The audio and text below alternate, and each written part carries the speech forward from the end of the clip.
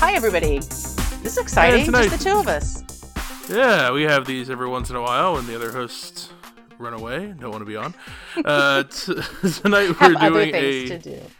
Yes, everyone's been very busy with stuff. That's why Things. our release schedule has been wonky. We'll try to get that back on track. But tonight we're doing a listener suggestion. As we said we would. We do keep up to our word. It comes in from listener Jamie, so thank you, Jamie. This is a movie called The Pelican Brief. The Pelican Brief from 1993. I know of this movie. I know it's one of the John Grisham adaptations, one of those pulpy legal thrillers. But I never come across it on TV. Never gone back to see it. Have you seen this before? I have. So you've seen some of the other John Grisham adaptations? I have seen one other John Grisham adaptation. A Time to Kill. No. The one with Tom Cruise. No. I think you own it. Oh, that's... I mean, what? I think you have the DVD. Okay, yeah. Which actually, no, I'm looking at it on my shelf right now. We have it now, but I think okay. Yours originally. So it used to be in our collection. Runaway Jury. I've seen Runaway Jury. Oh, Runaway Jury. That's a good one. I like Runaway Jury. Yeah. I liked it. I haven't seen any of the other ones, but I like Runaway Jury. I'm pretty sure I've seen them all. I think there's a Matt Damon one, if I'm not mistaken. I looked it up, and there's between 93 and 2004, there's 12, and then that's it. There's none before or after. So no, that was the sweet spot. It was very 90s. Of all of 90s that. Sweet spot. Yeah. Are they all like this? They're all some sort of legal thing, and it's a thriller, and it's kind of over the top pulp. Yeah, they're all like this. Some are. I mean, there's varying degrees of, if you want to say that they're good, if you want to say that they're, they keep your interest, or maybe there's a twist or a spoiler at the end that you don't know about. Oh, The Client. That was one too, with Susan Sarandon. But they're all lawyers, courtroom. Yeah, it's all courtroom drama government stuff, but it's it's really about how bad the, judicial, legal, government system is, and how corrupt, I guess, and of course, big business. So yeah, it's actually timed out all right. They got a new Supreme Court justice being, well, I don't know if she's confirmed at the time of this recording, but she's on her way. It seems like. Yeah, she will be. So, yeah, I think so. I think she's got the votes. So, The Pelican Brief. A New Orleans law student finds herself embroiled in a terrifying web of intrigue extending to the highest levels of government after she writes a speculative legal brief exposing the activities of a powerful oil magnate. That gives a little away, but that's okay. It's this film is not brief. It is 2 hours and 21 minutes. When I sat down to watch it, I was like, no, this is during that time frame. This is a no. This is way too long for the 90s. This is probably why I didn't go back and watch it. Because usually if I had heard of something, I go back and see it if it's got a name to it. Yeah. But then I think I probably saw this runtime. I was like, I don't know if I need to. It's review-wise, it's in the mixed area. It's at 53 on Rotten Tomatoes and 60-something for the audience score. Mm-hmm. 6s and 5s on Metacritic and IMDb, so not it's pretty middling. Is that where they all kind of live, though? I don't know. Runaway Jury, I think, is at 74. Oh, okay. I think that makes sense. I think the Client is the big one. That's the Tom Cruise one, right? Yes. Or not? Or no, maybe it's not the Client. Yeah, the one with Tom Cruise. Yeah. The one with Tom Cruise has got a 75. They're all middling, but this is on the low, or middling to barely fresh, and this is on the lower end, I think. Yeah. But if you haven't seen it, it's on HBO Max. It floats around the streaming services. I've seen it on all of them at some point, the name at some point. So that's where it is right now, and we are going to spoil it. So this is all surrounding the assassination of two Supreme Court justices, Jensen and Rosenberg. They don't really have a lot in common, so it's an odd thing that the two of them were the targets. And people are trying to figure out why. The first person that we follow really is Tulane University law student Darby Shaw. That is Julia Roberts' character. And she writes her own legal brief detailing her theory of why they got killed. And gives it to her professor / lover, Thomas Callahan. That is Sam Shepard. And he's like, oh, it's pretty interesting, pretty good. R.I.P. And yeah, both. Yeah. And he gives it to his buddy John Hurd. What's his name? He's an FBI guy.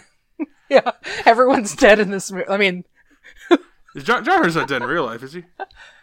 Who? John Hurd? John Hurd's not dead. Yeah, he is. Oh, he just dead, died. Isn't he? Yeah, not that long ago. 2017. Wow, I didn't know he died. Okay. Yeah, well, Kevin McAllister's dad. Big deal. It's not usually what I think.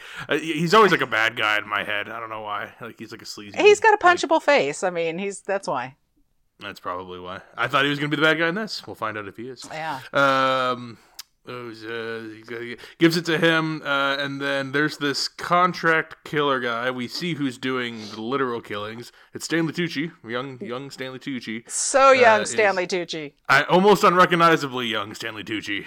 Especially with the hairpiece that he wears at a couple different points. It's like, wow, yeah, everything. He looks kind of like young Steve Jobs. Like, and then at some point they diverged, but I think that when they were both this age, they look kind of similar. Accurate.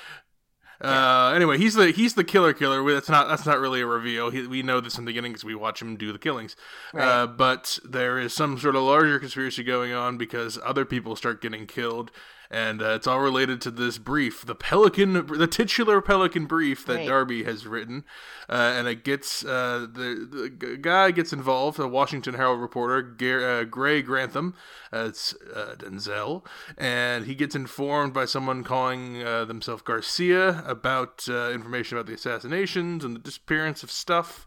And so it takes a little bit of time, but eventually Shaw and Grantham are going to team up and try to get to the bottom of who's behind these murders, because after the initial assassinations, a lot more people are killed.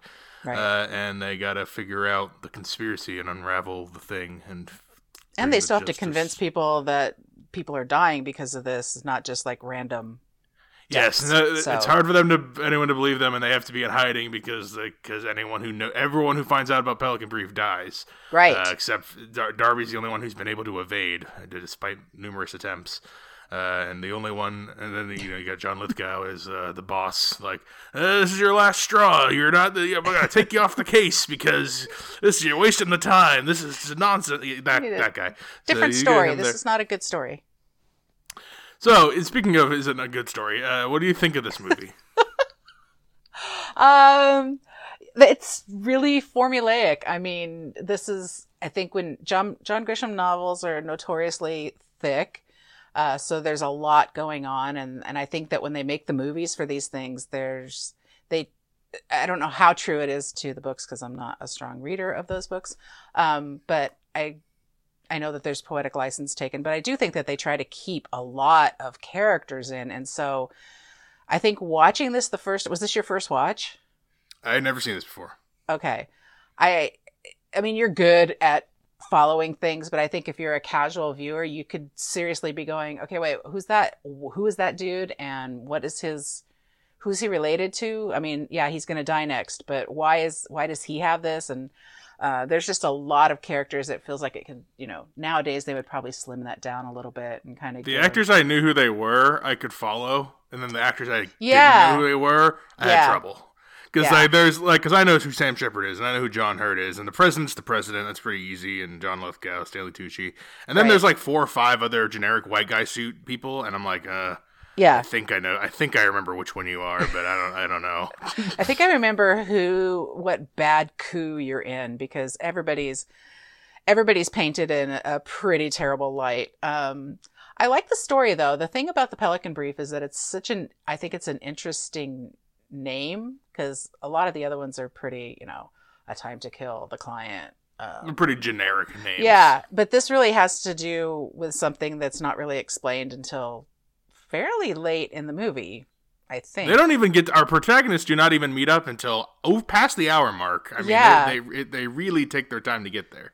Yeah, and I don't know. I don't mind it. I thought it was going to be, when I saw that it was the 221, I was like, oh, okay, this movie is not going to, for me, it's going to drag, but it really didn't. And, I, I, I like it. It's trite though. It's easy to follow. There's not a lot of, twists and turns. We're just along with the protagonist trying to, unravel the mystery. This would have been nominated for Best Picture in like 1963. This is an old ass feeling movie. It feels fucking ancient. What's his name? Alan Pakula, the guy who directed this. Alan Pakula. Yeah. Pakula. Okay, he's made a bunch of other legal stuff, including one of my favorite older movies, To Kill a Mockingbird. Like also an old legal thriller thing. I like that film adaptation. And that's when this feels like it was, taking place. It feels so fucking old. The pacing is so old. The writing feels old.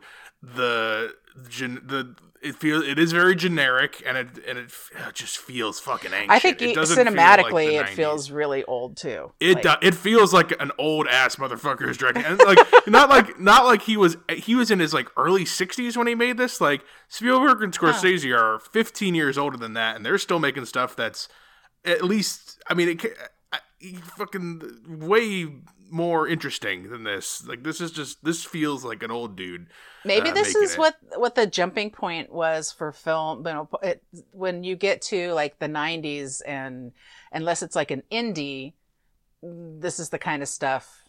If it weren't, a big blockbuster kind of thing, this is the kind of stuff that you would see. And so maybe this is just like, this is the end, and Alan Pakula is like, okay, he's definitely part of that old 60s and 70s guard of like mid-tier prestige directors, like who the guy who makes like Spotlight and those kind of movies now. I can't remember his name. These are the kind of guy like they make like mid-tier. Every fourth film will be nominated for something, but they're not the names. They're not the auteurs. He's like one of them, and like they tend to, after a while they tend to fade out. This is definitely on his fade out. It's like I like when Julia Roberts and Denzel are together, because I think they play off each other well, and that is moderately interesting. Whereas like everything else is not.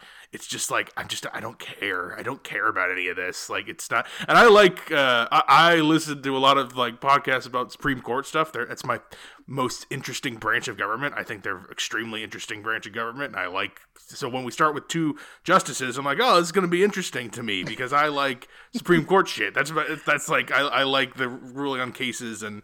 But then we're going to kill them and not even talk really about the Supreme Court. And then that's not what it's about at all. No. And then it becomes the most boring. And I mean, we're in spoilers, and I don't feel like this is going to be a super long episode. But the twist reveal, which is not a twist at all, if you've ever seen a movie or real life, or if you live a life in America, it's a big rich oil magnate guy who we don't even ever see, and he has paid off the president and a bunch of cronies and the killer and all these other people to get rid of these justices because they were going to vote against a bill that was going to stop him from being able to drill in these wetlands where an endangered species of brown pelican lives. So there you go. There's another pelican-y thing. Yep. So that they're gonna. He's like, oh, I guess the best way to get my oil bill passed is to murder these two justices and half the other cast, because we lose a lot of people in this movie, and that's it. But we don't see our antagonists. Like they kind of set the president up and the FBI director up and other white suit guys as bad guys, but I don't care about any of that. That's such a weakness. It's such, I don't have anything to cheer. And the thing I'm cheering against is the most generic bad guy ever. I mean, maybe it was, that's what I'm saying. In 63, oh, what a conspiracy. In 93, I'm like, yeah, maybe. And like now, it's just like, oh my God, again? Like, not just that, it's sort of expected. You're like, oh, did somebody kill a Supreme Court justice? It was literally an oil magnate. For sure. That sounds like fucking that sounds like a 60s plot of a thriller. That's when it would have last been fresh 60 years ago. It's just so also the fact that they had to kill, I mean, Hume Cronyn was the liberal justice, right? Is that who it was? Hume Cronyn. Was he I guess he was The a old liberal. guy. He has that one little monologue at the beginning. Yeah. Yeah. I mean, they say it in the movie too. He's on his like last legs. Like he's in a bed with oxygen and a nurse, and I don't know. I feel like there's so many ways to delay something as opposed to having to go in and, straight up murder someone, especially knowing that the president, I mean, what they don't say what he is, but he seems like a conservative, and all they have to do is pretty much wait for this dude to die, and they're gonna, be okay on the court with conservatives versus liberals. And that's what I wanted to know about. I wanted to know the court's makeup because, like, right now, yeah, they never talk about that though. That's what I fucking thought we were gonna do because that's what I find interesting. Like, right, the court in real life, the court has swung heavily in the past 10 years. We've had a lot of new justices. Still have a couple that are getting up there in age, and it's been a really interesting thing to follow for the last branch of government that isn't 100% political, and it's now becoming that. So there goes the last bastion of government. But the Supreme Court is very fascinating, and they just don't. It's literally just a device to get us to like the most boring cat and mouse. It's been done before. Everyone, it's the reporter and the young bright student and the bad oil guy who again we don't see. I don't know who this guy is. I can't even put like a name or a face to him. I think that's the point though, is that you don't have at least at I'd this like point, that. You don't have to know, and there's enough bad guys to go around that it's almost, I don't know. I didn't feel like I ever needed to know. I really didn't. I like to know who the face of evil is. Who is the big bad guy? Because otherwise, it's just like 5 or 6 generic dudes who are in the middle, like middlemen. And I'm like, that's our threat is the dudes in the middle, and a president who's, I don't know, is he supposed to be incompetent? The weakest president ever. Yeah. Yeah. Is he supposed to just be like a lame duck kind of guy, or is like, 'cause he doesn't seem malicious. He just sits and plays with his dog while other people do stuff. I don't know if he's supposed to be based off of former president. I feel like he was probably supposed to be based off. Thinking of the timing of the book and then the movie, I'm feeling like it was Reagan, is who that they were probably basing it. Somebody, and he spent a lot of time just playing with his dog, and So the other justice is supposed to be so the main. That's another thing. So a lot of picketing in this movie. A lot of mobs outside protesting. The signs. Does that, to me now, like, the issues don't line up in my head. I'm like, there's a lot of like end AIDS now signs, and then there's a lot of like I'm like, what is this group outside? What is like their, because they had like 4 or 5 different issues, but in modern politics 30 years later, they're not issues that seem like the same side as they are now. Like they see it. So did it make more sense to you because you lived back like that time? I think so. I didn't really find that to be like a distraction because it was just confusing. I didn't know like what the political agenda of because they weren't was. Actually painting it.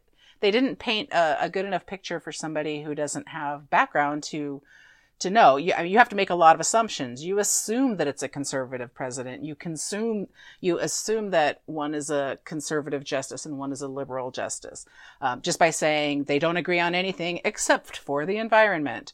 And why would that be the crossover between two? I mean, justices were different back then, like a little bit, but like, and like, why would the main? I didn't know why the main guy. Because all the people protesting, that's just window dressing. Like, just throw up issues and have them all be upset about issues, but not caring about the details of the issues. Well, I mean, when you go through John Grisham's stuff, that's basically what it is that, it's about the corruption. And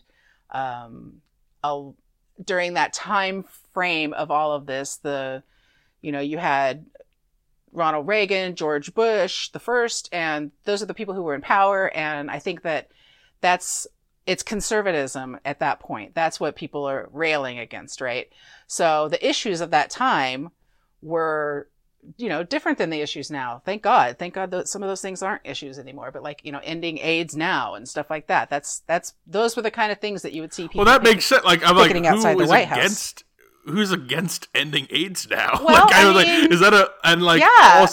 why, if this justice, Like they were protesting the justice too. They were like, "Hang this justice!" Like we get him at like this. Yeah. The main old dude was not popular. It came off to me as if you had QAnon protesters alongside Black Lives Matter protesters, and they were not distinguished. Like that's just all one They're all the same. They were a protester. That's what it came off to me. Is like there's just like generic.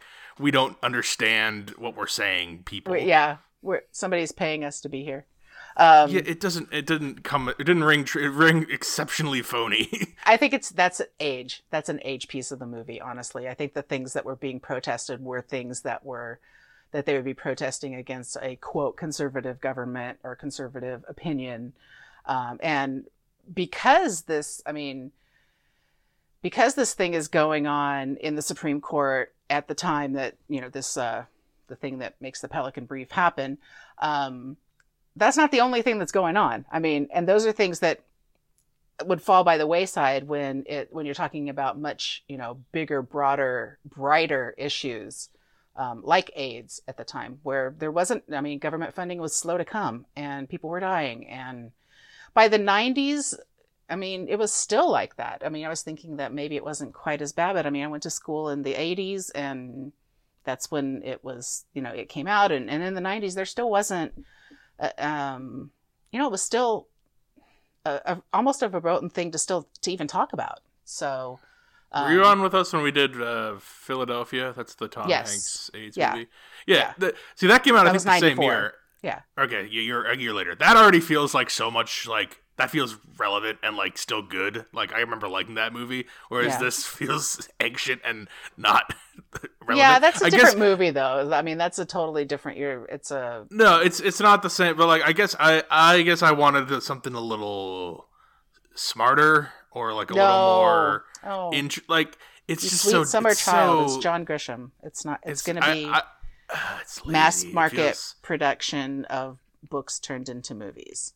So I just feels like it feels like the most generic movie I've seen in a while. I watch a lot of crap, but like this doesn't even feel, it's not bad. It's fine. It's like I wasn't miserable watching it, but it's just like I feel like I'm just wasting 2.5 hours. And that's the thing, 2.5 hours.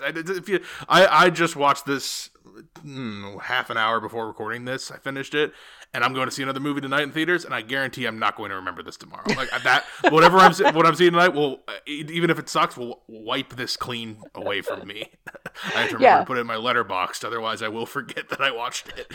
Well, the pieces that I remember will be from watching this time around is probably like, oh, all of these people are dead. They're dead in the movie, and then they're also dead in real life now. Oh, that's Stanley Tucci? Wow, he looks really different.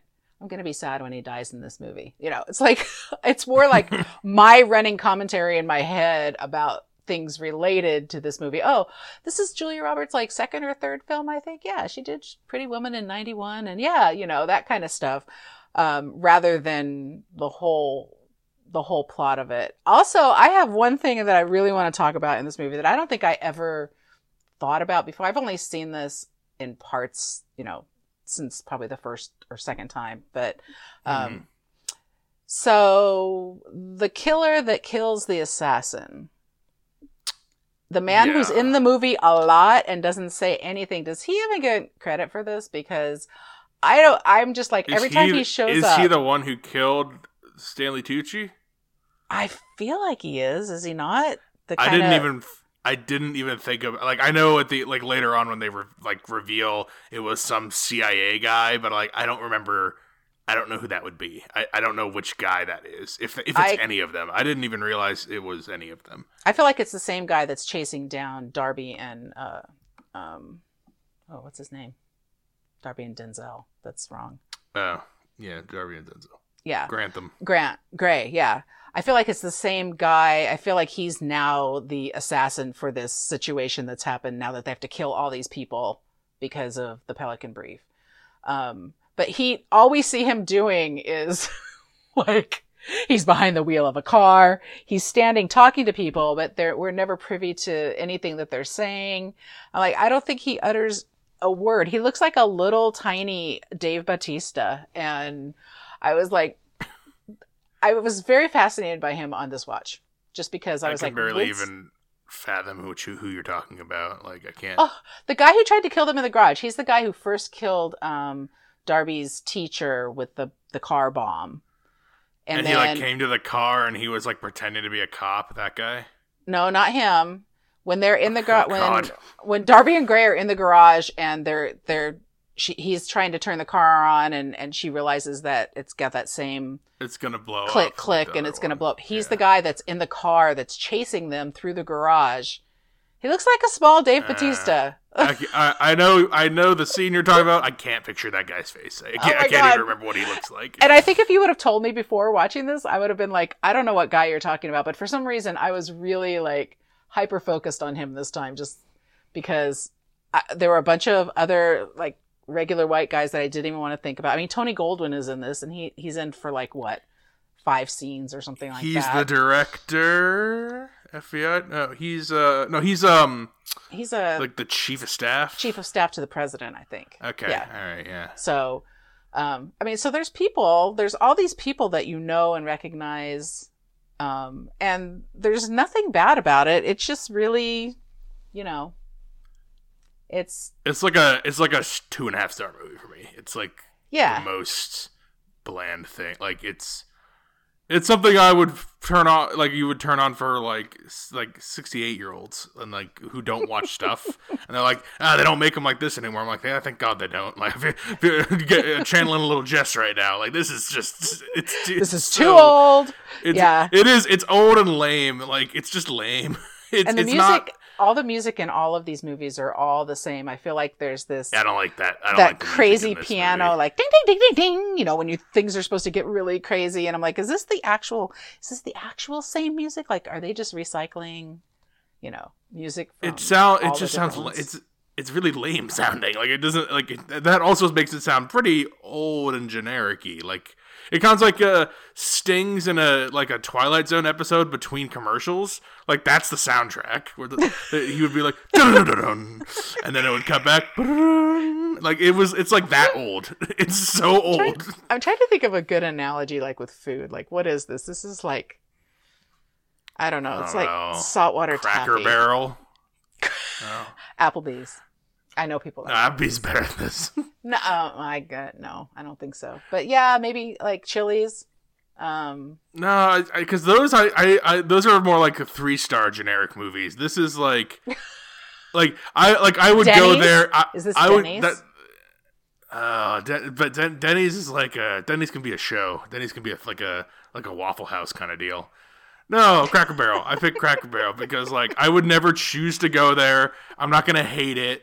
And I'm not going to not ever go back, but like I would never choose that. I could throw on an Applebee's or a Chili's. I'd be fine. This I would never choose. Rather than a restaurant, I was kind of going for a food. So I think I'm landing on oatmeal. Brown sugar oatmeal, but oatmeal. I don't really like oatmeal. I guess that checks out. But it's bland, but it's not good for you, though. I mean, isn't oatmeal supposed to be good for you, like remotely? Oatmeal's supposed to be good for you? I mean... Yeah. I don't think this is good for you. This is. I don't think this is bad for you, but that's not. All right, it's corn. It's just frozen corn. Frozen corn. Okay. With no salt or butter. No salt. Okay. Yeah, just frozen corn in a bowl. Sustenance. Yeah, it's just sustenance. It's kidney beans. They figure it out, and the climactic scene is Denzel calling people, and they're playing like triumphant music, and I'm like, it's again. I know that you have to end it something. The end is very long and again not climactic. Like there's no like, aha, like oh we did it. Like it doesn't. Yeah, they're not like arresting anybody. Yeah, there's no like triumphant. They just go and tell John Lithgow, and he's finally like, all right, fine, I have to believe you, I guess, because you have so much evidence now. And then they call the people. They had the meeting with the guy, and then he's like, on the record, off the record, right? And that's fine. She goes in the witness protection program. The thing comes out, and Matisse, he's the mystery bad guy. Yeah. A bunch of aides go to jail. President pays a big he resigns. Chief of staff resigns, not running again. Blah blah blah. He's on the talk show, and they're like, "Oh, everyone's speculating: is Darby a fictional character? She seems too good to be true." And then he does a little, "She's almost too good to be true," or whatever he says. And then Darby smiles. And I'm not gonna lie, I kind of liked it a little bit because those two characters interacting is the only thing that pulled me in ever, made me actually like it, because they're good together, and they're A-list magnetic charismatic actors. So I think they're good as their characters in this. I think them together is good, but I think I've seen a lot of this character for Denzel, and I don't watch a ton of Julia Roberts stuff, but she was good. I mean, this is not top two actors in this. Except for the Tiny Batista. Yeah. No, not Tiny Batista. And then all the other guys I recognize, they all seem pretty phoned it in. No one seemed to be trying very hard. I don't know. I need to know where this is in Stanley Tucci's. Where are we in his acting career at this point? Because it has to be early, because he's the seventh or eighth guy. He does no lines. You wouldn't cast any Stanley Tucci in the last 15 years in a role like this. No, but if you do a compare and contrast, this is you'll see how good Stanley Tucci is at this point. Yeah, you can see he's going to be better. He's going to be given more opportunity later. But when Sam Shepard's talking to John Hurt, I'm like, they don't care. They don't care about being in this. No one cares. Also, I don't know that I've seen a Sam Shepard movie where I ever care what he's talking about. So he's a bit of a phone it in kind of guy. I'm trying to think. I feel like he's just Sam Shepard. He's never the character. He's pretty bland, man. Which works for this movie because it's bland movie. Do you recommend The Pelican Brief? I mean, I like these movies, so I do recommend The Pelican Brief. I think if you're going to watch something, A Time to Kill is really good. And the one, what is this one that you just said about Runaway Jury? Runaway Jury is good. I liked Runaway Jury because Gene Hackman is so good in it. Gene Hackman and John Cusack's a little quirky for he's okay. Grisham situation, so he's a weird choice to be in these kind of movies. Yeah, that's what I'm saying. That makes it a little better. But I like the actual story of that a little better. I like what the goings on in the courtroom and with the jury and with it gets a little. That feels like you have a little bit more of a mystery about it. Yeah, it does get. I remember the end being kind of convoluted and falling apart, but I feel like that's how I might feel about a lot of these. I don't know if I need to go watch these. Is my point. I don't know if I'm missing anything from me. Maybe the Tom Cruise one, since that seems to be the popular one. But well, I don't know. I don't recommend this. It's just kind of. There's so many better empty calories out there. You don't need this frozen corn. You don't need it. It's not. I would agree. You watch Philadelphia over this 100%. So even I watch Amazon Prime all the time, and I just find crappy movies that have 4 reviews. They have no Rotten Tomatoes score. They have nobody watched them. They're by people who never made anything. They're 90 minutes long, and I just crush those all the time. And every 10th one is good. I'd rather spend my time doing that, because at least I'm watching new things stuff. And trying to find new filmmakers and new ideas that are interesting, and so I'd rather watch just a bunch of those than this. So this is not going to be anything new. So this brings this adds no value to I guess I've seen another Denzel and Julia Roberts movie now in my repertoire, but I don't really value that. So one recommend, one not recommend. Jamie, thank you for writing in though. We appreciate the listener suggestions.